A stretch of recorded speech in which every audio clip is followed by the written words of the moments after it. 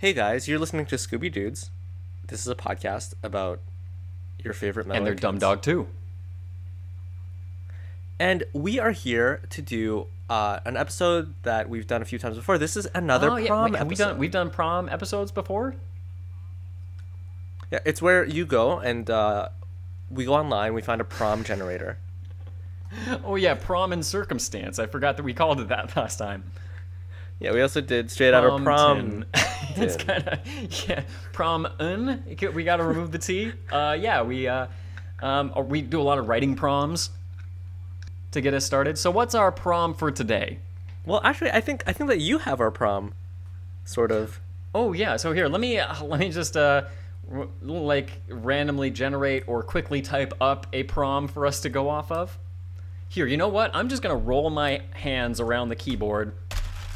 You're like, and see, what is it? 1,000 monkeys on typewriters? 1,000 monkeys at many typewriters. And okay, let's see what came out. ASDF JKL SDEF POAF semicolon. It's prom night in Crystal Cove, where all dances are Sadie Hawkins. Join us as a ghoulish date in an eerie cold case send the gang deeper down the rabbit hole than they've ever been before. See, by the way, if we do, we're the Scooby. Sorry. Also, we're the Scooby Dudes. No. I want to change her name. You want to change? What do you want to be, man? It's kind of late. We got some name recognition. I think we'd be. No, we should change it. Okay, but the name has to be good enough to make up for the loss of name recognition. So what's it gonna be? So the slickest rebrandings are rebrands that are close to what they originally were. Like, you know how it was Domino's Pizza, and then they took the pizza out of it because Domino's stands up on its own. Right. Or Kentucky Fried Chicken became just KFC. Right. So I think we just do a small tweak. We just change a letter, and we become the Scooby Dukes. I don't hate this. The Scooby Dukes? Are we frame ourselves as Scooby royalty, perhaps? No, we're two good old boys who wear short cut-off jean shorts. And also we Scooby Duke it out every now and again. We get into pugilistic stances and we really, we duke it out. But okay, in all seriousness, folks, we'll be here all night. We're the Scooby Dudes. For the moment, unless you like Scooby Dukes. We'll change it in a heartbeat if we get a single extra listener. And we are returning, it's been a little while, we're returning to Mystery Incorporated, which is a favorite we haven't done it in a bit. Many. Also, by the way, we're filling this in really piecemeal. My name is Luke. Now let's tell him a little bit more and then give him your name. This episode is, we're doing The Legend of Alice May. Also, his name is Evan. Sorry, what's the name of the episode? The Legend of Alice May. Also, his name is Evan. Dang, that's a weird... I don't see a lot of that playing out in this episode. You know, it's nice to be recognized. Two dudes talking about Scooby-Doo. Two dudes just like you. Unless you're a lady, this show is for ladies too. If you're LGBTQ, we are your Scooby-Doos. One of the things that I think I really admire or enjoy about Mystery Incorporated is that the animators and the writers and whoever they are, they really enjoy themselves putting in little cameos, putting in little visual references to other things. Absolutely, and really, older Scooby-Doo works. This episode is really rich with references to older Scooby-Doo works with high fidelity to what happened before. For instance, we see the Creeper at one point in this episode, and we have a little scene from the episode that involved the Creeper played out exactly as it played out originally. I really like that. The first instance, for more of what I obviously also recognize that, but when we start out, it's prom night. As I crudely referenced in the introduction to this podcast. So crude. It was disgusting, man. It was nasty the way you referenced prom night. It was impressive, honestly, the journey you took. So this episode starts out, there's this young man, a teenage boy, I guess, and his parents are seeing him off because he's going out to enjoy prom. And I know that a lot of people have pointed this out. It's probably on the Scooby-Doo Wikia, almost certainly, but his parents look like the parents from That 70s Show. Oh yeah, they kind of do, don't they? Similar dynamic too, where the mom's like, "Oh, remember our prom night? It was the best night of our lives." And he's like, "You didn't go with me." Which I actually thought was very funny. I thought that was very funny. I thought the timing of it was more sad than anything else. It didn't make me laugh. It kind of made me go, "Oh, that is a lot of people." But this kid, I believe, is voiced by Jason Marsden. This he voices he does a lot of voice work. He's like Tino on The Weekenders. I don't know that one. You don't know The Weekenders? I don't know The Weekenders. They're living for the weekend. Oh no, I never did see this one. Is that right? Is the voice right? I'm sorry, I haven't gotten there just yet. He was Tino. Oh, you know what? I did see this a little bit.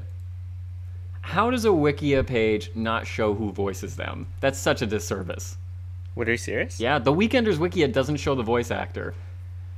Jason Marsden, you're exactly right. But is that the same guy who voiced this kid? I don't know about that. I want to say the singing voice of Tino is Charlie Skanker. Unfortunate last name. Oh, I thought you said that like you knew him. No, yeah, Charlie Skanker, who we went to high school with. Skanky Charles, as we used to call him. And I've seen The Weekenders, but I remember none of it. All you need to know is that they're living for the weekend. Okay. And they were Tino, Carver, Tish, and Lore. They would hang out at somebody's house and play video games, and one of the main character's mom was always like giving him good life advice. Okay, you know what? This was a thing. I do remember the show a little bit. It wasn't Jason Marsden. It was James Arnold Taylor. Who voiced this guy? Yeah. You have such a look of disgust, like somebody just let one rip right in your face. It's this not Joker? that big a deal. Who is this Joker? Who's this dude? He played Johnny Test and then also Obi-Wan Kenobi on the Clone Wars series. Huh. This episode was pretty front-loaded with some great voice acting talent, which I'll try and point out as we go. He was also, and look, this wasn't not that long ago. He was also Rung Latterton. Who's wrong? From the Ghost Rig episode with like the scary semi. Oh yeah, that's right. It seems too soon to bring him back out. I don't know. That was episode 3. This is episode 6. You're obviously not remembering the voice. You're not like, hang on, this is the guy from that Ghost Rig episode. It's fine. Why am I British when you Hang on, Luke. This is we've heard this voice before. Oh, this is unacceptable. Pretty good, actually. But you were saying about prom, I think? We went deep on a wiki dive there. Listeners, we do have an episode to discuss for you. Why don't we get to the cold... Oh, we're at the cold open. Mom and Dad just saw their sweet little boy off to meet his date. This I do think is important. So let's kill like a few minutes. Luke, have you ever been to prom? No, I never have. I went to a prom. Oh, that's right. CMIS? At CMIS. For our listeners who don't know, Luke and I both went to an international school in Chiang Mai, Thailand. Yes. We went to GIS, but the cool school was CMIS, and Evan had friends at CMIS. And also for additional context, we went to a Christian school. So I guess Christians don't celebrate prom? We were kind of conservative. We did have a homecoming dance, I think. Like a homecoming line dance kind of thing. There's no real dancing in that thing. There were dances later. You didn't go to them. Oh, yeah, that's right. That's just me. But yeah. But I did go to a prom, and it was so weird because at Grace, where we went to school, the tradition was if you were going to go to a dance with someone, you would go to dinner first. It would be kind of like a date, like a nice thing. Yeah, you kind of had to get your money's worth out of it because there were so few romantic-themed events. But at CMIS, there was they didn't have that tradition in place. They would just meet at the dance.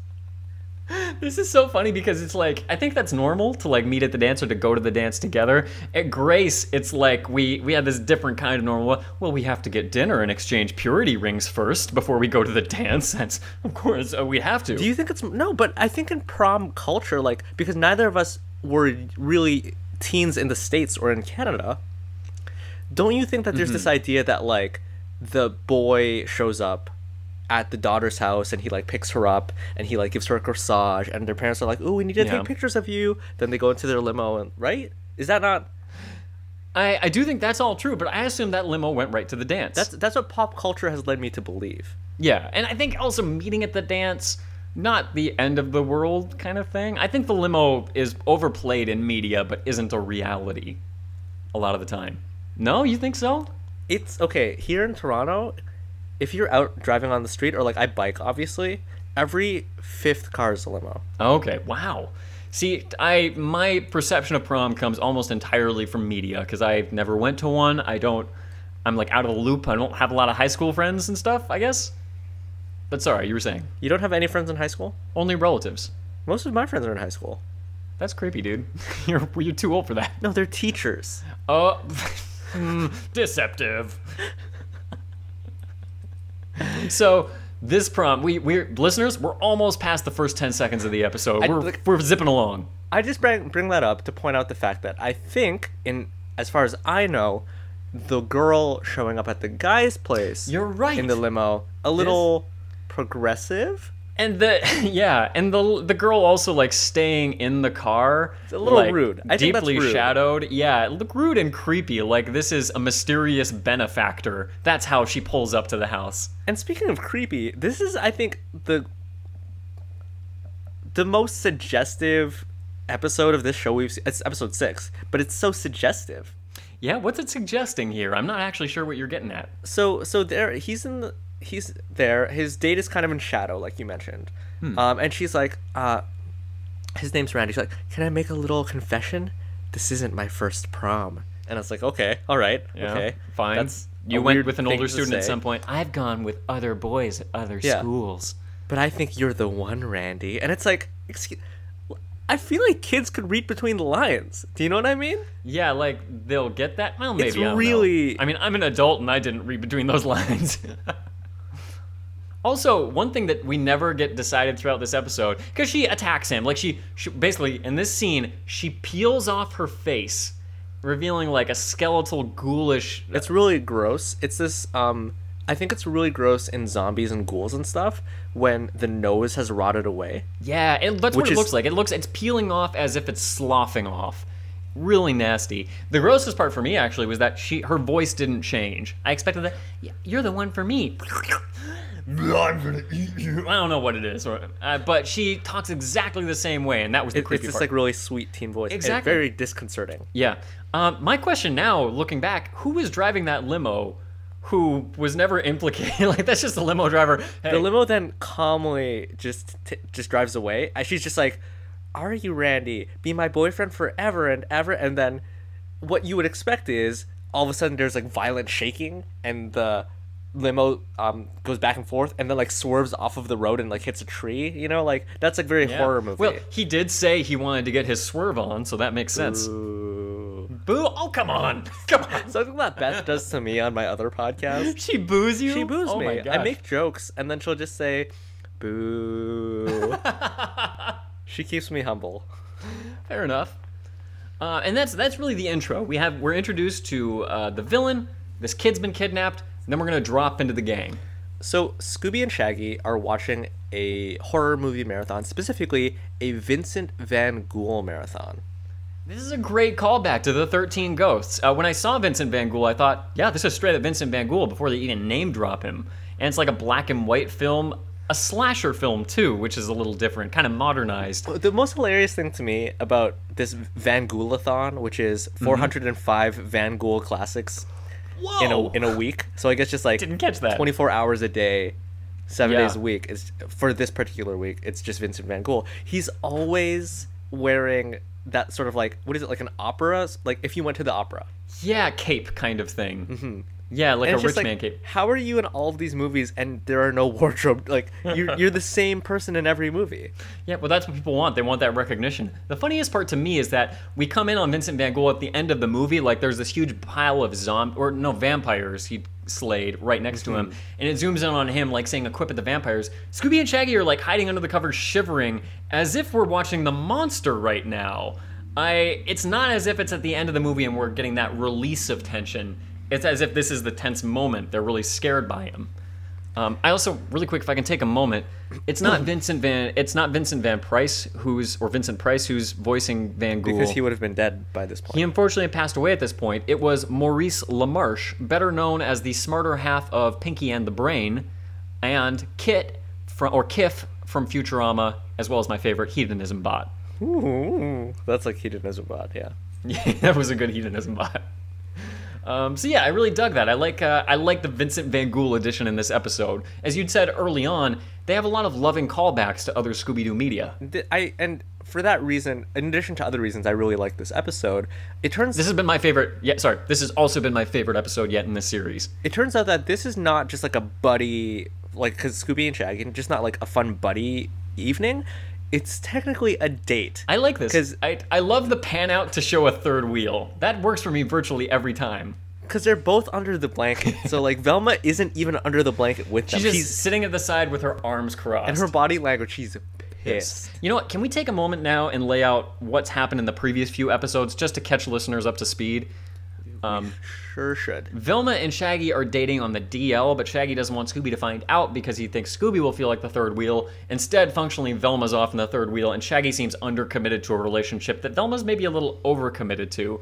Also, Daphne is way into Fred, who is way into traps and virtually asexual up to this episode. And he's oblivious. Oblivious, but not, as we'll find out, completely asexual. And as we've been going through this series, the gang has discovered little clues that there was once a mystery-solving gang in this same town that once disappeared. And so, as we investigate the Monster of the Week, we're also trying to uncover that long-running mystery. So, Scooby goes to go get some food. Shaggy kind of, like, prompts him to go grab more snacks. Velma's like, okay, now we're alone. What I think we should do, since this is our 1-month anniversary of being a couple, we should have our official coming out at the prom, which is coming up. Oh, yeah. Also, take me to prom, Shaggy. Yeah, this might as well be a Sadie Hawkins dance, as I laid out in my premise. Everyone who goes to the prom goes with a girl asking a guy. Yeah, Velma keeps pushing the fact that Shaggy should ask her to prom, which is effectively her asking Shaggy to prom. Yeah, I mean, that's really what it is. She twists his arm. Although, in previous episodes of this series, I've said I really pin the blame on Velma. This episode is one where I really think of Shaggy as complicit, because he's not being honest with her about his feelings and his preferences, and that's not fair to her. Daphne, on the other hand, is dropping at the high school, Coolsville High or whatever. Sorry, Crystal Cove High. Dropping mad hints to Fred. And just like, well, are you going to go to prom? Or like, what are you going to do? Like, I'll go if someone asks me. Fred's like, probably do the same thing I do every year. Monitor my police scanner and patrol the sewers. I love Fred in this series. It's great. Also, when we walk in on the school, we see two separate posters. One says prom night, NITE. The other completely separate poster says, are you ready? That's it. Are you ready for prom night? Are you just ready? What do you think? Why not put it all on one poster? General PSA. Just a general PSA, like, are you ready? Honestly, that does work for any context. Whatever you're going through, are you ready? Look, if I saw that before I stepped out of my house, maybe I would forget my ID card less. You know what? I could, like, stand to get that tattooed on my forearm, are you ready? Is there ever going to be a context where that isn't helpful? It's very, very useful. Thank you. You brought me around on that poster. I'm going to get one. So there is a new girl. She is blonde. And for comic book aficionados, let me just say, she's Gwen Stacy. Oh, dude, especially at the very end, there's a visual that made me think this is Gwen Stacy. Although, when she first showed up, I thought, oh, this is Ash, leader of the Deadlock Gang and former lover of McCree. Topical. Very, very topical. She has very blonde hair. She has a black headband, and she wears green, which is the traditional character design of Gwen Stacy in early Spider-Man comics. I could see that. Yeah, she really does look Gwenish. So her name is Alice May, and she is new. I cannot remember if we said this, but the name of this, or the title of this episode is The Legend of Alice May. We did say that, and I will say now, there is no legend surrounding Alice May. I think at the very end of the episode, I'll explain why, but I think this should have been called The Myth of Alice May. Can I also say, I think that Mystery Incorporated, and you know, I tend to like the series more than you do, but I think that the episode titles are so bad. Yeah, they're really bad. For a show that has a lot of troubled bits, those are one of the weakest parts, in my opinion. Like, well, the last episode we did was like the Song of Mystery. Yeah, it was exactly that. And all it makes me think of is the Song of the South. Yeah, not a good callback. And B, it's about like this creepy like Pied Piper like Mesoamerican ghosts or There are beings. so many opportunities for a pun there. Or just like for a better title that pertains more closely to what's happening. Yeah, the Song of Mystery tells you nothing. Yeah. Revenge of the Man Crab? What was the Man Crab getting revenge on? Yeah, exactly. Alice May at least is a central part of the episode, but there is no legend relating to her at all. This, if anything, this is like a callback to old episodes of Scooby-Doo with even more inconsequential titles. Whatever the case. We then make our way into the Coolsville High School auditorium, and let me just say, beautifully rendered, and also just beautiful. The Beautiful. auditorium was Yeah. nicer than any school auditorium I've ever been in my life. It was super nice. It's like, I would rather have a prom there than at a hotel. It was like hotel quality. Listeners, I'm going to Yeah. take a screenshot of this auditorium. Go check it out at scoobydudes.com. You're really into that. Fair enough. And we're getting an announcement. Basically, Sheriff Bronson Stone, voiced by my personal favorite, Patrick Warburton, lays out the cold open for everybody, which isn't super common. He basically says, hey, there are like people disappearing in limos before prom night. Be careful. I can't do the voice, but there have been reports of Yeah. there have been reports of a phantom limousine with a ghost girl inside, stealing young women away into the night. That's the best I can do. One thing I noticed is that Patrick Warburton cracks his voice a little bit. Have you noticed that? Like, yeah. I mean, not that you mentioned it. But yeah, he introduces everyone to the danger of the episode. So what is it called when kids gather in an auditorium? There's a word for it, and I could not write it down. I could not. Assembly. Oh, thank you. I can't believe I got that. Because I think like gather Or- together. They're Or gathering. for us, chapel. Yeah. So so it's an assembly. Daphne's really peeved that Fred shows up with Alice May. Oh, because when we first walk into the school, Fred sees her struggling with her locker. He says, Series X Kaiser tumblers. Sometimes they stick. And he helps her get her locker open. Kind of a typical thing, but I like that they play it on Fred being obsessed with locks and stuff like that. And he also gives her like a scale model of the school to help show her around. So like they kind of have an initial bonding. And Daphne's just really pissed. Like, Fred offers to drive her home, and she's like, no thanks, like, I'll walk. But also, I am going to do some additional research on this overarching mystery that we've uncovered. Yeah, these kids that disappeared so many years ago. I think it's the 50s, but that's my best guess, judging by, like, their clothing and whatnot. The clothing and the black and white, yeah. So Daphne is in the library at night, like, it's way past school hours. It's not 7 p.m. unless it's like winter solstice or whatever. Yeah, it's midnight basically. So she's doing research on the missing kids in the caves that Mr. E sent them. Mr. E sent them information about the kids, not the kids. Yeah, Mr. E is somebody who's been kind of giving them clues about these old kids as this thing goes. We've never met him. And she has all of these, like, old newspapers and, like, books, but conspicuously, the newspapers have, like, squares cut out of them, like articles removed, and the books have pages ripped out of them. Which you'd think, just get rid of the books and the newspapers, is way more telling to have these specific articles pertaining to these kids removed than just the newspaper issue removed. So someone has erased all evidence. She notices this. All of a sudden, the lights go out. And it's obviously very spooky. It's, like I said, it's very late at night. She goes to the light switches. They don't work. And then there's a shadowy figure just in the background that at one point tries to push a bookshelf on her. That's right. I thought there was a bookshelf push.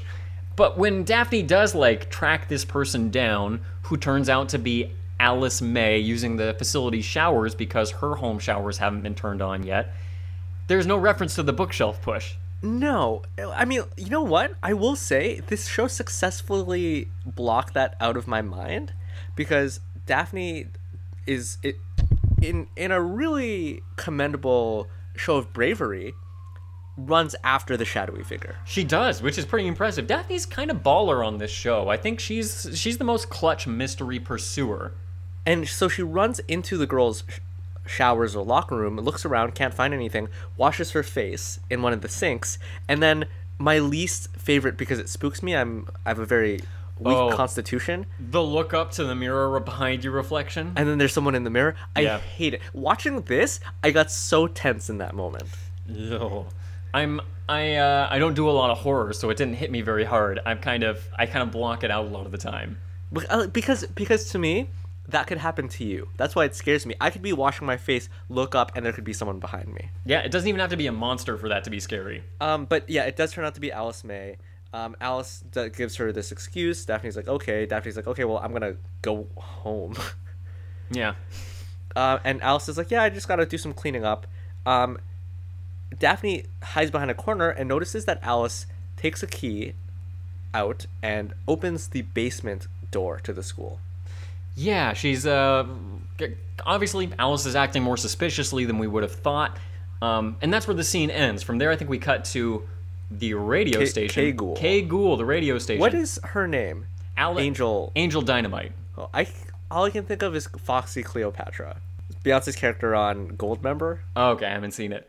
But yeah, Angel Dynamite, who's kind of the mystery guiding presence, like the adult in the room for the gang who gives them support from a distance, and yet has zero characterization. She has a sick blacklight poster. Dang, I didn't see that. It's so cool. I am also taking a screenshot of that and putting it on ScoobyDudes.com. But yeah, they meet up at Kay Ghoul, and Angel Dynamite basically does all of the research for them to be like, hey, you guys, here's a couple of leads you guys can look at. This is another part of the episode that I really liked, because they're talking about Alice May, and Fred's like, oh yeah, she's super nice, her hair smells like peaches, sometimes I get lost in her eyes. Fred Jones, do you like her? And Fred shies away from answering it. Wow, look at the time. You're not wearing a watch, Freddy. Well, better go find one then. And he it's just really good dialogue, just very it's snappy, character based, and it is painful for Daphne. The way Daphne reacts to it is to be very possessive and demanding of Fred, which is effed up. It's not cool, but I feel for her in the position that she's in. The show does make us hurt for her. So, as you said, Angel Dynamite is the one doing all the research. She finds out that these attacks of this ghost girl absconding with prom boys go back to the turn of the century. And then she says, looks like your ghost girl is building herself a man posse. And I'm sorry? A man posse? Where did you took a couple of leaps to get there, Angel. Okay, so a posse, in my mind, is what you would rustle up to go take down some outlaws. Yeah, or rob a bank. Red Dead Redemption. Yeah, a posse is what Red Dead Redemption 2 has.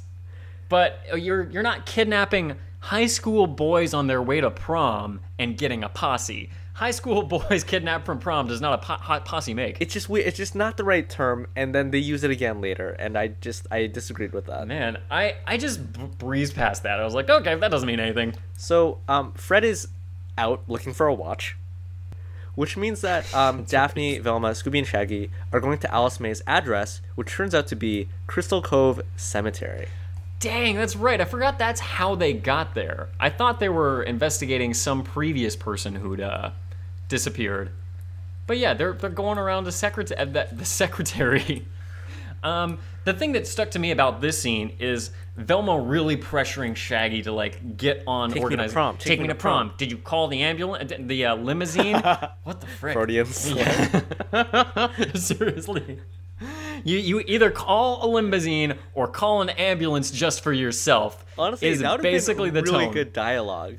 And it's Shaggy, you had better have a limousine or an ambulance at ready, least they because would you're have gonna need one of them. At least they would have made a joke or acknowledged how possessive and not cool she's being. And again, I think Shaggy needs to communicate better with her. But at one point, she says, "Shaggy, do you even want to take me to prom? If not, just tell me." And Shaggy says, "Oh, well, thanks. I really don't think I wanna." And she flips She's like, "What?" She starts kicking grave headstones and over. She kicks them far. She's punting them. She's punting them. If they're, give us a couple of goalposts and she's gonna start scoring field goals. And of course, Shaggy imagines his head as one of those headstones and says, "No, I do want to take you to prom. I'm just kidding." Here's the thing: because of the tone of his voice, I couldn't tell if he was really kidding or not. He was not kidding. Dude, come on. He did not want to go to prom. I'm serious, dude. I heard that and I was like, oh, maybe Shaggy really was kidding. No, dude, he's I'm not even going to say henpecked. I think this is a controlling, unhealthy relationship. One in which he needs to express himself more because it's not fair to Velma. but it's so unhealthy, and I do think that's still a negative aspect of this show that they don't engage with smartly enough. So at one point, a hand comes out of the ground. All of a sudden, the zombie girl is there. They don't really... She doesn't have a name, which I found disappointing. They don't... yeah, I mean, it's kind of hard to blame Daphne for thinking it's Alice May, this ghost girl, this ghoul girl, because we never have another name to put on this ghost ghoul girl. Just say the monster, something. They're chased, all four of them together. They make their way together. And then at one point, they skate down a hill on headstones or tombstones. And it looks really good.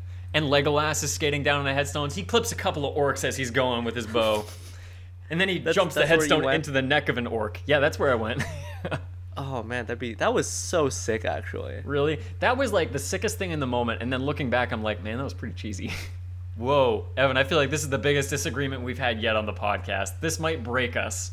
I'm gonna skate downstairs on a shield and hit you in the neck with it. No, don't do it, man. Don't do that. And then you'll know how it feels. Oh, dude, don't. Fine. What? I'm gonna let Gimli do it to me a few more times though, so he'll beat you for numbers. Legolas had so many arrows. Yeah, he really did. Was a real Hawkeye kind of quiver. At least Hawkeye has like a high-tech quiver. It makes sense for Hawkeye that you could be like, well, they just get generated out of science. But Legolas is... Does he ever run out? You know what? Maybe it's like the bottomless pan of lasagna. That's what his quiver is. It's magical. Why do you reference the bottomless pan of lasagna like it's a thing? Like people just know about... Does not everyone not the bottomless know pan of Garfield's bottomless pan of lasagna that he dreamt about in one episode? Or one episode. One of those 3-panel episodes they release in newspapers every week. There have been Garfield cartoons. There have, but I don't think bottomless pan of lasagna played a part. What happens? Garfield dreams that he's eating a bottomless pan of lasagna, but he wakes up and he's just like scooping air out of his bed into his mouth. Why does the air have to be in his bed? I don't know why his bed is the pan in his dream. Oh, okay. I get what you're saying. Like just scooping like nothingness out of his bed.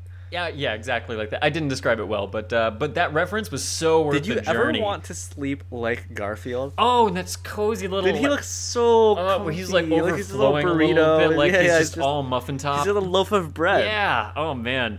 Wasn't expecting to connect over that, but heck yeah, man. All right, it really resonates with me. It really does. Yeah, there we go. So the gang makes their way into a mausoleum, which they find is that of, or it's got the name of, the person, Carswell, who was the Creeper in the Jeepers It's the Creeper episode so many years ago. And then this is so cool. This was one of our favorite episodes. I think in many people's minds, it's just so iconic. It's iconic Scooby-Doo. It might be the prototypical episode of Scooby-Doo. Not the earliest, but the typical earliest episode. And it's an actual throwback where it's the actual... just redrawn in this style, not like clipped from the original series, but of everyone going through the hay baler and not being killed, but instead being deposited in these little bales of hay with a head sticking out. It is a shot-for-shot remaster. This is the Game of the Year edition that came out 20 years after the fact. So it's so cool. They just do this little throwback. They open up what I guess is where a body would be in this mausoleum, and they find a creeper mask. And then I also noticed there was like a sandwich in a Ziploc, and I mean I didn't have product placement anyway. Like a bottle of water and like a school bag. Evan, how much is Ziploc paying you? Not enough. Not enough. Yeah, I was gonna say. I think we need to get them on donors. They're technically just called sandwich bags. I think they're just sandwich bags, but it's like Kleenex. It's like, or Febreze. It's like technically it's a brand, but it's cornered the market. Or Post-it, also a brand name. Can you imagine going through life and just never using any like brand names? It'd be really tough. Honestly, when you said sandwich in a Ziploc and you're like, oh, like plugging their product, I was like, sandwich isn't a product. Like there's no... Nobody has their trademark. Yeah, nobody has that, but I should. Man, we should get there. But yeah, they're here in the mausoleum. They find a couple of clues. They hear a banging on the door, and at that point we realize that Fred is on the outside of the mausoleum because he is the one that busts in. It's also notable, they also find inside of this little stone compartment a transfer slip from Crystal Cove High. Yes, which I guess means someone's looking to transfer out or in. I think it means they transferred in. I guess so. But that doesn't really make sense because you need a transfer. I have no idea. Actually, I'm way past speaking. Wow, this is a neat mausoleum. Thanks, Fred. You weirdo. I love Fred. Alice May is a ghost. Daphne's like Fred. She wants to put you in her man posse. Yeah, and they're all like, and all the rest of the gang is kind of not backing Daphne up on this because Daphne has not one shred of evidence, and nor I really love that. She's just like, Fred, Alice May is the ghost girl. And she's like, guys? And I like this because I get where Daphne's coming from. Alice May has acted suspiciously, and we have good reason to believe she actually is the villain, but the rest of the gang doesn't have enough reason to go on that. So everyone's acting honestly and realistically, I think, here. Velma's like, I'm sorry, Daphne, but I just don't see it. So it then turns out that Alice has asked Fred to the prom. He has agreed. And then there's this little...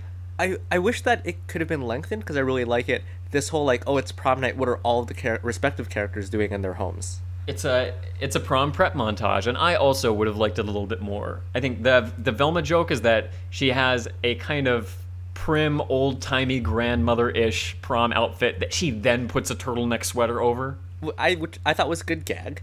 I thought that was a good gag for her. Fred gets caught in a trap, which is just like, okay, that's fine. It's not bad. It's not great. Yeah. Scooby is looking lovingly at a signed picture of Vincent Van Gogh as Shaggy is outside the window preparing a go bag for prom. Like, he goes to prom the way people leave their lives behind when the mob finds out where they live.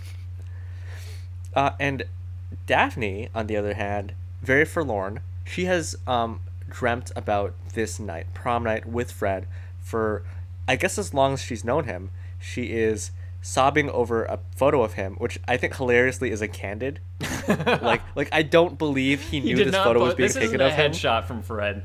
I love that. Please do a screenshot of that because I don't remember it.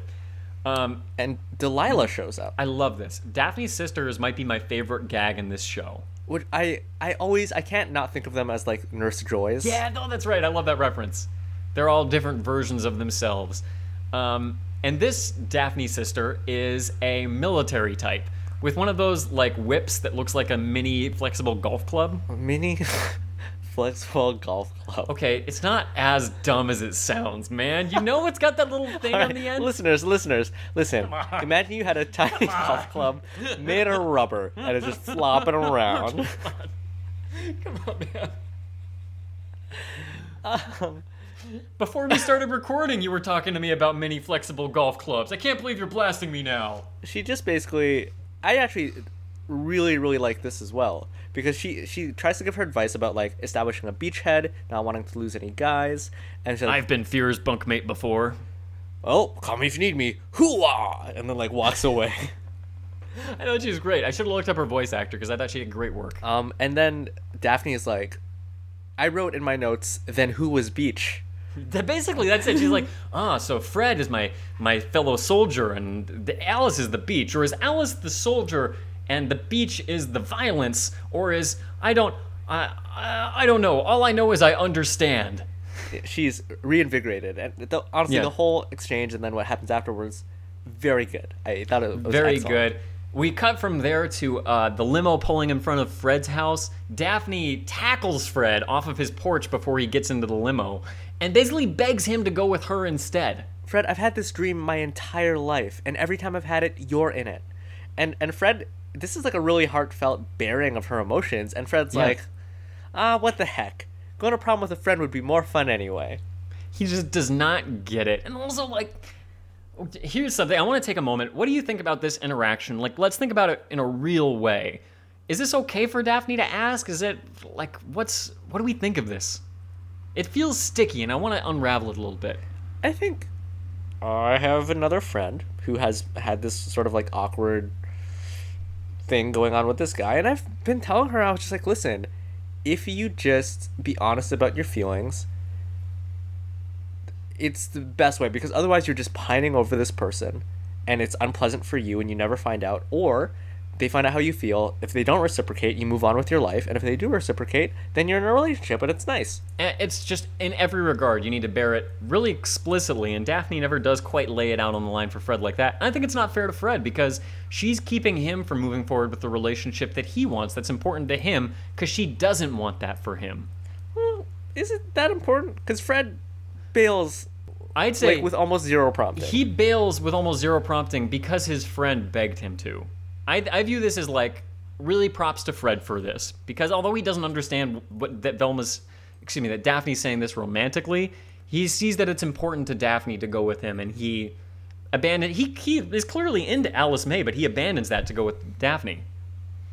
So the limo, he is sort of going up to the limo and like apologizing to Alice May, who's inside, and the door slams and the limo just like Peels out. zooms Yeah. off. Yeah. We go to the dance. Daphne and Fred are dancing. Daphne's having. Well, hold on. Oh, sorry. We Scooby and Shaggy are still excuse me. under Van Gulathon. This is I don't know if it's funny or like horrific, but they're watching this movie. It's a Vincent Van Gogh. No, remember what I movie. said first. Earlier I said they seem to be scared of Vincent Van Gogh at the end of a Vincent Van Gogh. Why would that be? Isn't he the protagonist? Isn't everyone else scary in this? No. This is so funny to me. It's Vincent Van Gogh. He's again wearing his like opera going outfit. Classic Vinci outfit, yeah, VVG. He's wielding a chainsaw, and he's menacing a pig man. You're right, he's menacing a pigman. I can't tell if he's lunging at the pigman. This giant like pigman who looks like one of the like a Gamorrean guard from Ooh, Star that's Wars. a good one. I was gonna say one of the villains from Teenage Mutant Ninja Turtles. What, I can't remember Oh, Bebop or Rocksteady. whichever one that pig one was. And this pig is like cowering in the corner as Vincent. Here's the funniest thing to me. Not only is the pig cowering, the pig is manacled. Really? I didn't see that. so Vincent Van Gogh is attacking this pig monster who is helpless and defenseless. And again, like the line between attacking and just menacing is so blurred to me. Vincent's like swinging a live like chainsaw at him with the kind of regard that's like, I kind of want to hit you, but I kind of want to scare it kind you. of looks like he's playing a prank on him. Man, it's effed. That's the last we see of Vincent Van Gogh. I think he might be the villain. I think that first movie ended on a bad note. So Shaggy Ugh. sneaks out, says like, "Oh, Scoob Makes an excuse to we run to need the store. sardines. I'm just gonna go buy them. There are sardines." Scooby's like, "Raggy." You know, He sees the limo peel off, but and assumes that Shaggy must have gone with Velma, or with the monster, the ghost girl. with the ghost girl, because Scooby doesn't know about Shaggy and Velma. Inside of the limo that peeled out, as you said very well, from Fred and Daphne, Alice transforms into the ghost girl. And again, who's the driver? Who's the driver that just needs to earn his wage? And what's so funny to me is that the limo pulls up to the school, and the ghost girl just casually saunters out. As the ghost. And right before that, we see Velma be like, "Oh, let's park around the corner." So she and Shaggy actually go around the corner. Scooby sees the ghost girl come out of the ghoul girl, I should say, coming out of the limo. So he thinks, she's gotten Shaggy. He looks in, Shaggy's not in the limo. Oh no! And yeah, again, this ghoul is just walking around. The whole town now knows about her because of Sheriff Bronson Stone's announcement. My goodness. So we're now inside of the gym, and let me say, compared to the school All auditorium, right, I'll let you say it. the gym looks fine. Yeah. I think that's the reason why I wasn't as wowed by it as you were, is because I remembered it during the prom. No, that was the auditorium. That was like, Oh, no, you're right. I'm getting this mixed up. Oh, okay. Yep, sorry. this is just like a regular gym, and it's honestly they should have, like you said, They just should have done thrown it in the prom in this auditorium, yeah. Everyone's dancing. Fred is dancing with Daphne, and I had to listen to it 5 times and did not get the dialogue down perfectly. Oh? What was it? What do you think was? But Fred says, "Hey Daph, you okay? What's with your face? You look like you're gonna mork." It probably was Mork. It could have been anything there. Which is like so rude. So rude and mean. And like, oh, like even as I guess it's like such a bro thing to say.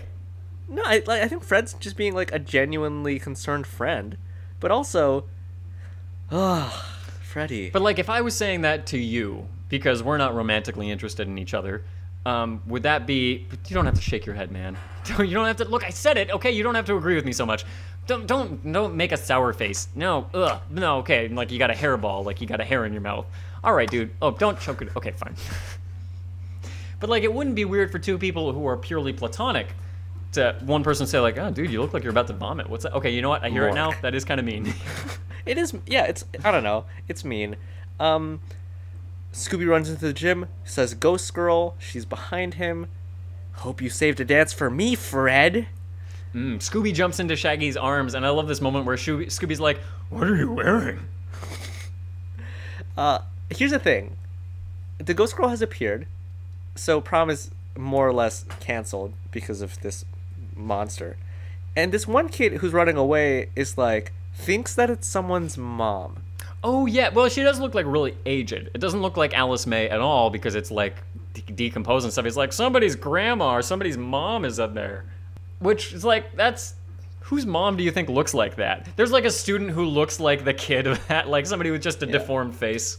Whose mother has shown up in a prom dress? Yeah, that too. Somebody who really wants to relive those glory days. So The gang's all running away. Daphne busts into Alice's locker and grabs the key to the basement, where of course they're all gonna go. And honestly, the basement is very spooky. The basement has like Mike Mignola-y shadows all over the place.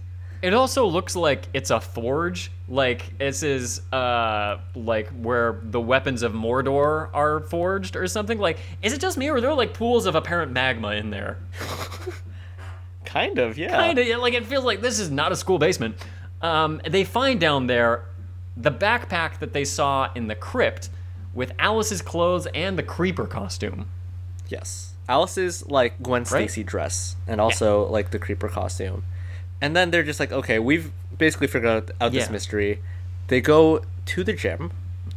Alice May, Ghost Girl, sort of wanders in, because I guess she spooked all the other kids.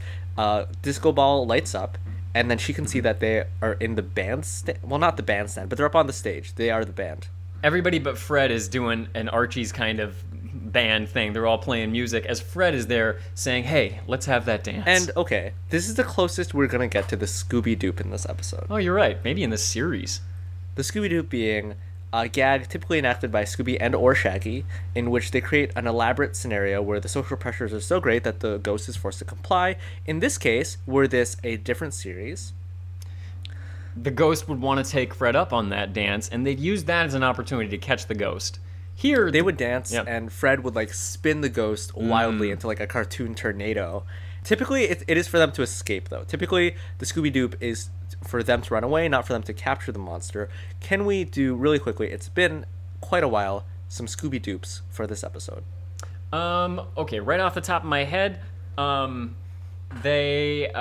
shows up to give her a corsage, but it's massive. Like, it's a, like, you gotta wheel it in on a wheelbarrow, and when he attaches it to her wrist, it's like a weight. It's like an anchor.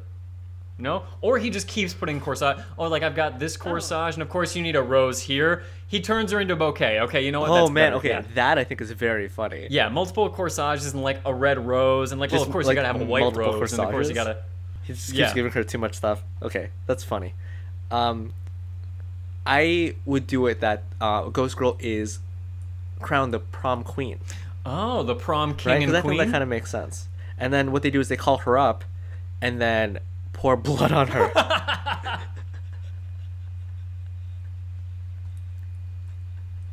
And that, what does that do? Because that kind of just puts her back into character. Like, oh wait, yeah, I'm trying to murder all these mofos. No, then she's like chagrined. She's shamed in front of the entire high She school. says- she runs home. She runs home, never to discover her I superpowers. don't know how Carrie goes. It does not go like that. Not like that. I do really like it. I think that's really funny. They basically do this thing where she runs and she leaps at Fred, and Fred's like, now! And they have this pulley sort of contraption, and there's like a noose there, and what happens is it like wraps around her neck and she gets like pulled up into the ceiling.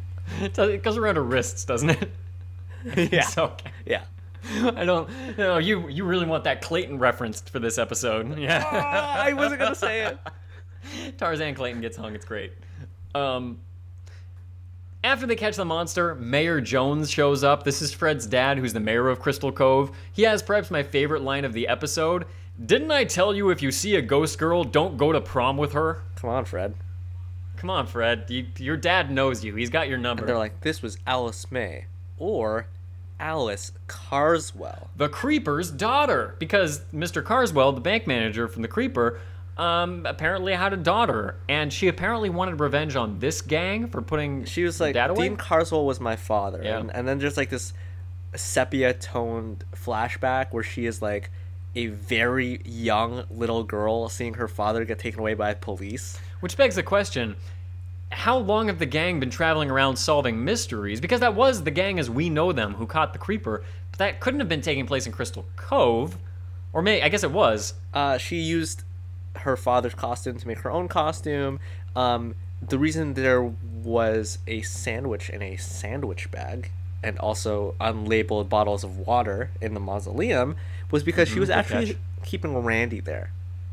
What they did not show in the frame was the bucket of feces and urine. And, like, the fact that he had suffocated because she just, like, sealed him in a wall in the crypt with that food. I imagine she's, like, putting food in his mouth. It just sits there because he's dead. My big question is, this, as we'd indicated, is one of many boys who have been kidnapped. Where are the other boys? They're in a posse. They're in the posse. You know what? They're running around knocking over banks, rustling cattle, living the good old life, getting 95% ratings on Metacritic despite massive crunch they demanded from their workers. Oh. So, basically, she's taken away. They notice that Alice's bag was left behind. They're like, oh, this needs to go into police evidence. They pick it up. They don't put it there. Yeah.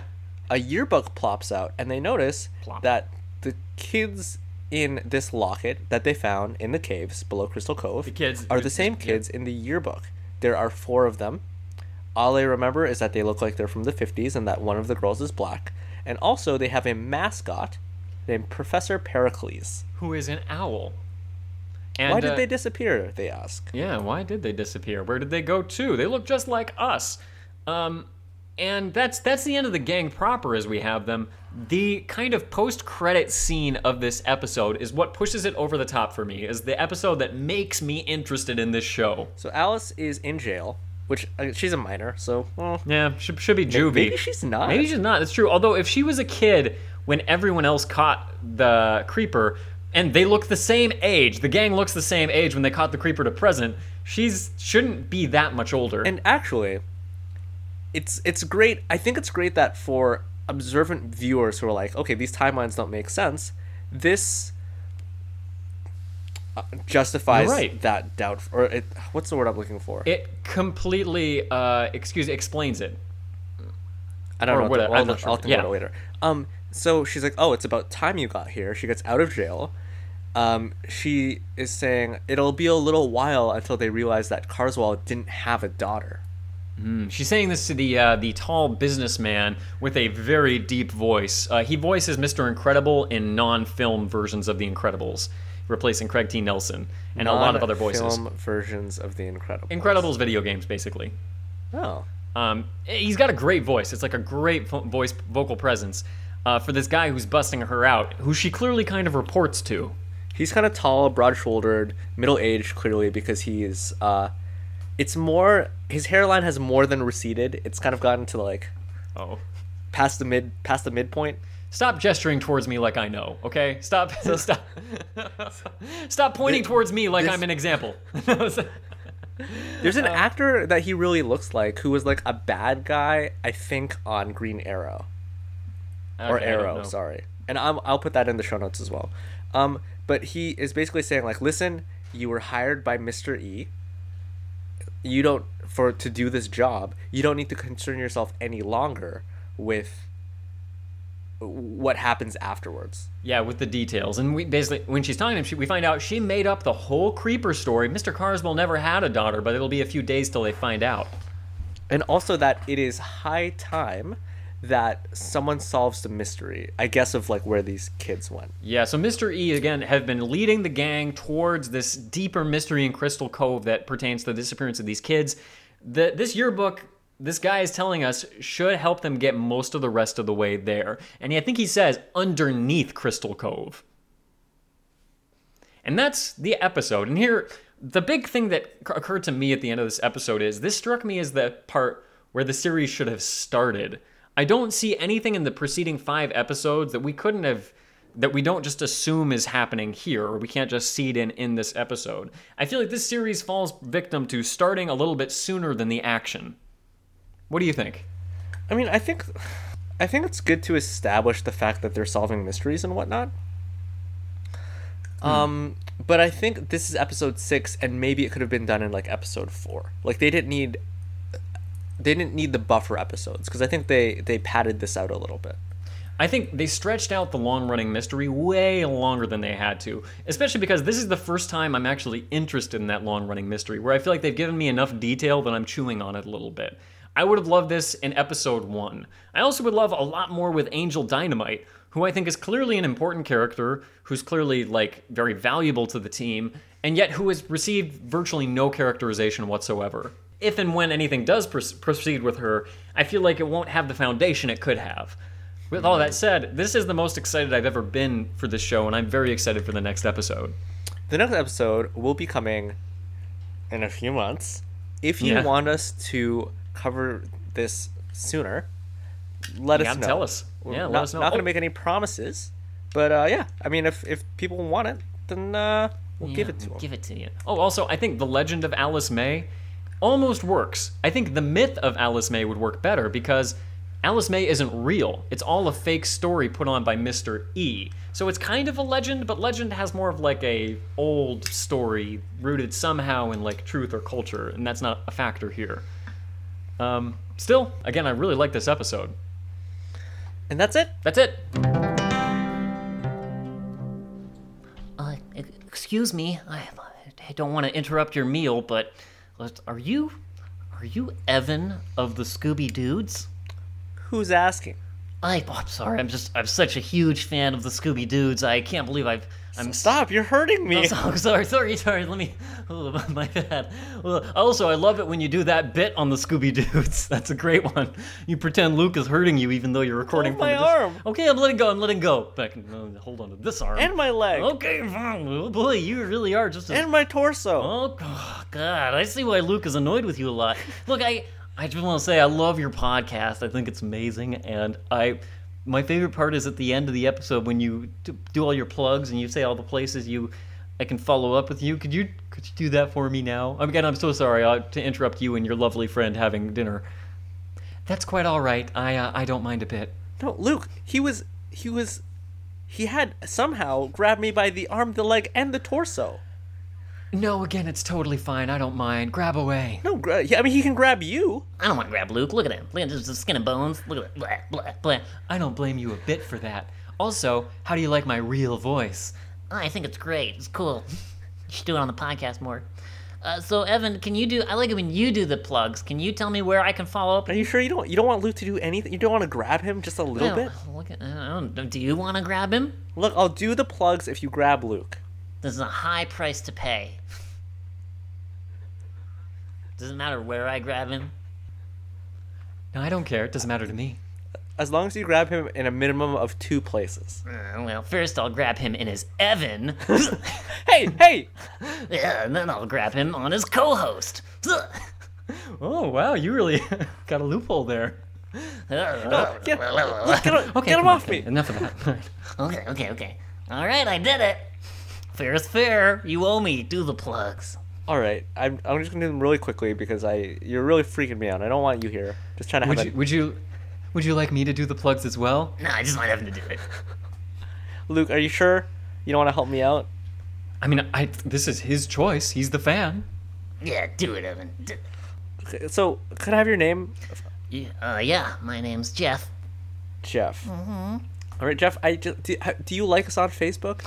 I haven't liked you on Facebook, but I do like your stuff on Facebook. All right, fan. All right, super fan. Facebook.com/ScoobyDoo. It's not doing a very good job. He never said he was a super fan. I never said I was a super fan. Thanks, Luke. You're a fan. I'm a fan. Have you followed us on Twitter @TheScoobyDudes? No. All right, you know what? I follow Scooby. More and more, actually, I did. I did follow Scooby Dudes on Twitter. Yeah, I got you there. Have you? Yeah, Scooby Dudes on Twitter @ScoobyDudes. No, the Scooby Dudes. Why would I do that? Because that's our official podcast Twitter. Wow, you really screwed up on that one, dude. Yeah, Evan, I'm sorry, but that was on you. All right. No, we're not going to turn this back on me. I don't think this guy has ever sent us an email at ScoobyDudesPodcast@gmail.com. I email ScoobyDudes@gmail.com all the time. ScoobyDudesPodcast@gmail.com. Oh, okay. Where else? Tell me more. Have you ever been to ScoobyDudes.com? Yeah, I go to ScoobyDude.com all the time. Okay, can you tell us what's on this website? ScoobyDude.com. It's a guy who dresses up as Scooby-Doo, and then 4 other dudes all stripped down naked, and they oil each other up. I have your phone here. Okay, yeah. Oh. I'm in Whoa. your browser history. This is ScoobyNudes.com. Oops. What? You know that this is a podcast, right? This is Scooby Dudes. This is where you guys... Luke and I are the Scooby Dudes. One of you dresses up as Scooby-Doo, the other oils himself up, and then you go into the bedroom, No. I think you have the wrong people. Evan, I think he's onto something though. Could we be breaking into a new market here? Luke, listen. I don't think this guy has ever once in his life 2 dudes. donated to us on Patreon. Patreon.com/ScoobyDudes. Why would I do that, though? Because then you could be one of our donors, and then you... Look, we do this thing where we say all of their names every week. It sounds like this. And then we give them extra content, and I don't think you've ever donated to us. What kind of fan are you? Well, my legal name is also Luke. I thought I donated, but maybe not. I don't know. Do you have any? Evan, we do have someone named Also Luke who donates. You got Luke, that's me, and then Also Luke, that's, I guess, him. Yeah, kind of being rude to your fan here. Okay, and lastly, have you ever left us a 5-star review on iTunes? No, but I'd love to do that. Why would I do that? Because that helps us. That helps people find our podcast more easily. Okay, but what's in it for me? You support our podcast. Evan, you gotta sweeten the deal. I will read the review on our podcast. Not enough. Okay, but I'll actively listen to that review as it's read. Oh, it's good. I like that a lot. You sound like you listen to a lot of Lauren Lapkus, like you like her characters a lot. Yeah, I like it when she's gross. Lauren, is that you? Yep, it's me, Lauren Lapkus. Later, bye. Evan, I think she was effing with us. I think she was just trying to get in our heads because we're a rival podcast. I can't believe Lauren Lapkus came up to us at dinner and physically assaulted me. Yeah, honestly, I'm kind of jealous of you. I could hit you, and then you could be physically assaulted by the guy who was physically assaulted by Lauren Lapkus. Assault is never funny, Evan. If this were the podcast, I would never want you to make a joke about that. I think that's kind of... Ow, Evan, stop. Okay, fine, Evan, but I'll do this to you. Evan, let's put this on Scooby News, our other website.